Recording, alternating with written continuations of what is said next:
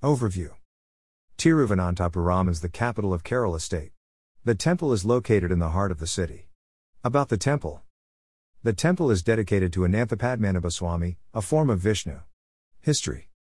It is believed that Parasurama purified and venerated the idol of Sri Padmanabha Swami in Dwapara Yuga.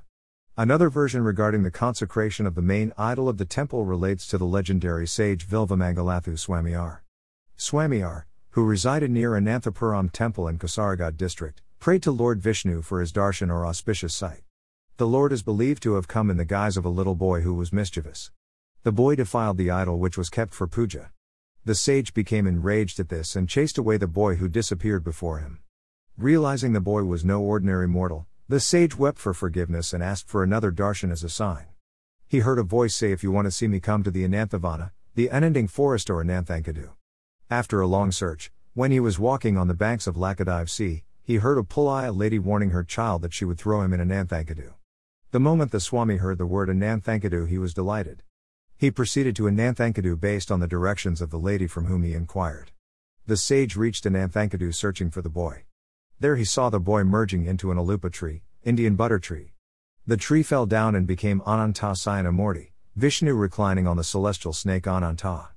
But the edifice that the Lord assumed was of an extraordinarily large size, with his head at Thiruvattur near Thukali Tamil Nadu, Vadi or Udal at Tiruvananthapuram, and lotus feet at Thripadapuram near Kalathur and Technopark, Thripapur, making him some 8 miles in length. The sage requested the Lord to shrink to a smaller proportion that would be thrice the length of his staff. Immediately the Lord shrank to the form of the idol that is seen at present in the temple. But even then, many alupa trees obstructed a complete vision of the Lord. The sage saw the Lord in 3 parts, Thirmukam, Thiruvidal, and Thripadam. Swami prayed to Lord Padmanabha to be forgiven. The Swami offered rice kanji and uppumanga, salted mango pieces, in a coconut shell to the Perumal which he obtained from the Pulaya woman. With the assistance of the reigning king and some Brahmin households, a temple was constructed.